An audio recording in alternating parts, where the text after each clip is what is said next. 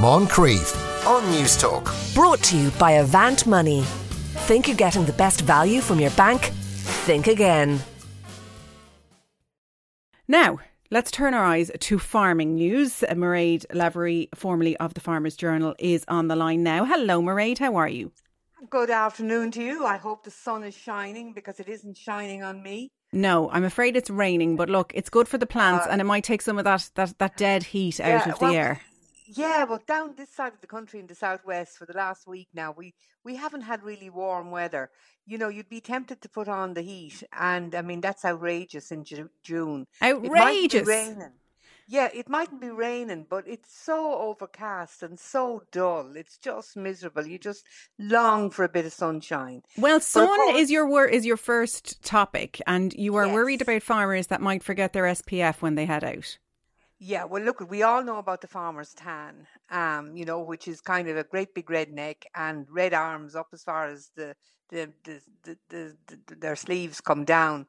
And but skin cancer is a huge problem, and it's a big problem in Ireland. It's our most common cancer. 13,000 cases diagnosed every single year, and that number has doubled in 10 years. Now, farmers are inclined to be a bit of bravo, and probably builders and other people who are working outside or outdoors. When the sun shines, even if it's through, heavy cloud, they really need to take protection. And there's the 5 S's: the slip-on clothing that covers your skin, slap-on sunscreen, slap on a wide-brimmed hat, seek shade, and slide on the sunglasses. So to remember to do the 5 S's and to help prevent your chances of getting a skin cancer. And people, an awful lot of people live by themselves, and they don't necessarily have someone that can have a good look at their back or their neck to see is there any little thing that's maybe changing colour, a mole looking a bit different. So, I don't know what you do about that, but if you're in a partnership, check each other out and make sure that nothing.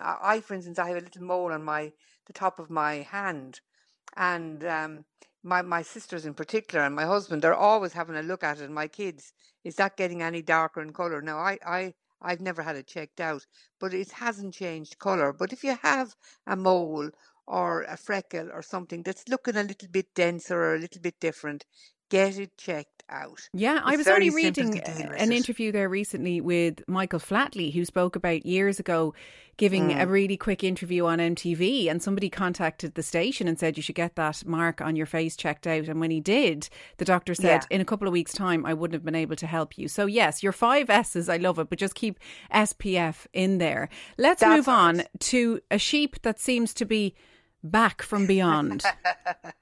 Well, now, wouldn't you think in Ireland we'd know what we were talking about when it comes to sheep, and we'd be able to find most of the breeds that exist? But anyway, there was a particular type of sheep called a Clador, and it was very much part and parcel of the landscape of North Connemara. And it had the twin, well, it wasn't so much a meaty sheep, it was more grown or left there for its fleece, bred for its fleece, because it had long wool. And it was very good in pre-famine times, because, the wool really mattered. But after the famine, a lot of new breeds came in, British breeds, like I presume like the Suffolk and mainly the Suffolk, I suppose, and the Cheviots, those kind of sheep. And they began to take over the ground that these Clador sheep used to have. And because they weren't really much use for meat, and I suppose the cotton industry had really taken off in the UK, they weren't being kept for their wool anymore. So nobody placed much of a seam on them. And, gradually over time, they kept moving further and further west, and they were basically a seashore animal, eating a lot of seaweed. That was mainly their diet.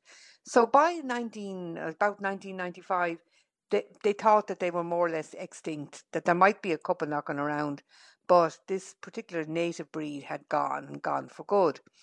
But then a few years back, Sean Cadden, who's a retired Teagasc advisor, and Tom King, a farmer from Westport, got on the trail of these sheep and wanted to find out were there any left at all. And so they, the sheep have a very distinct look. They're small and they're kind of bony, and they assembled a flock, and it was bought by the National Parks and Wildlife Service back in 2019 and last year as well.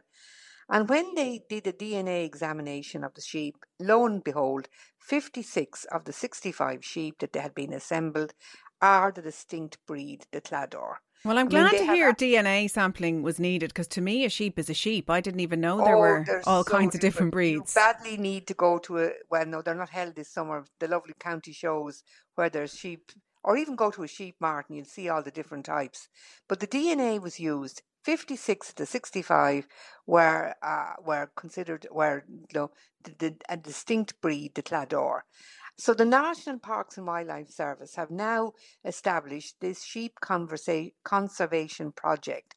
And what they're going to try and do is regenerate flocks, into different breeding groups, so that you'd be able to breed further down the line rather than keeping them all as one group. Good stuff. And go on, the Clador. And I love that, in a nod to the breeds past, fleeces are going to be shorn from the sheep and used to make wool for local craft spinners and weavers. They're looking for farmers to volunteer to take on these sheep and to see, like, maybe they'd still need a seaweed diet. Maybe they'll eat grass perfectly happy. But anyway, it's to grow the numbers. But who would have thought a breed that was very popular before the famine, particularly for its wool, thought to be extinct, actually turns up in West Connemara and is now being, the National Parks and Wildlife Service have taken it in hand. Lovely. And want to grow the numbers. Yes, good to hear of extinction turning itself around. Now tell me a little bit about you and Jeremy Clarkson then. Well, Jeremy Clarkson, everybody loves Jeremy. Well, I suppose not everybody, but a lot of people love him. And he's an absolute natural on television. So it turns out he has this 1,000-acre farm above in the Cotswolds, which is a really nice part of the UK. And anyway, he's gone farming. And he's made I think it's an 8-part series called Clarkson's Farm. And it's on Amazon Prime. And it is absolutely brilliant, and it will have you laughing. Now, the thing about this is a program. It goes on for an hour, and it absolutely hits the mark when it comes to real farmers. I mean, they know what he's going through. They know what's happening. But it will leave non-farmers wondering why anyone would want to farm, why anyone would take on the pressure and the heartache and the trouble that he's come up with. But he has episodes, and their names are like sheeping, tractoring, pandemicking, or panicking, really. And it is so funny. And what's really emerged from it is this young fella. He's only, I think, about 21, Caleb Cooper. And he's come in to help Jeremy learn how to drive a tractor, learn how to sow barley and wheat and different crops and do stuff.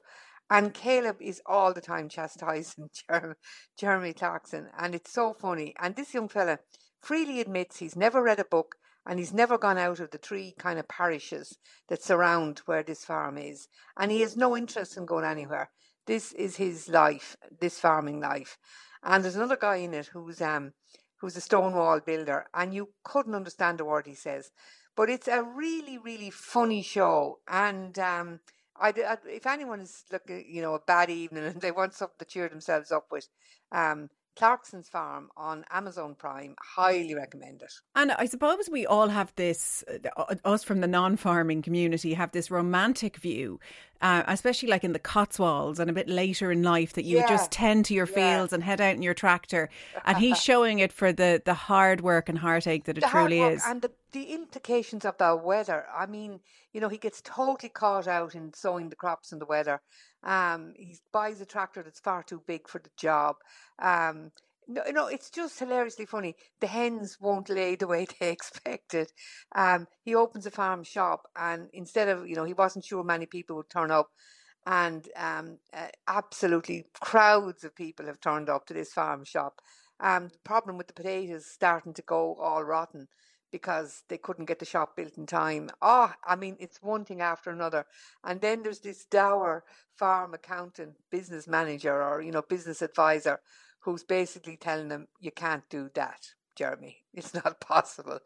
And it's the counterplay between the people who know what they're doing and Jeremy, who's coming in like a bull in a china shop, that's really, really funny. Anyone would have roaring laughing at it now, to tell you the truth. But the interesting thing is, it's absolutely bang on when it comes to the farming side of it as well. Amazing. I shall have a look at that. Mairead Lavery, thank you so much for coming on. Moncrief on News Talk. Brought to you by Avant Money. Think you're getting the best value from your bank? Think again.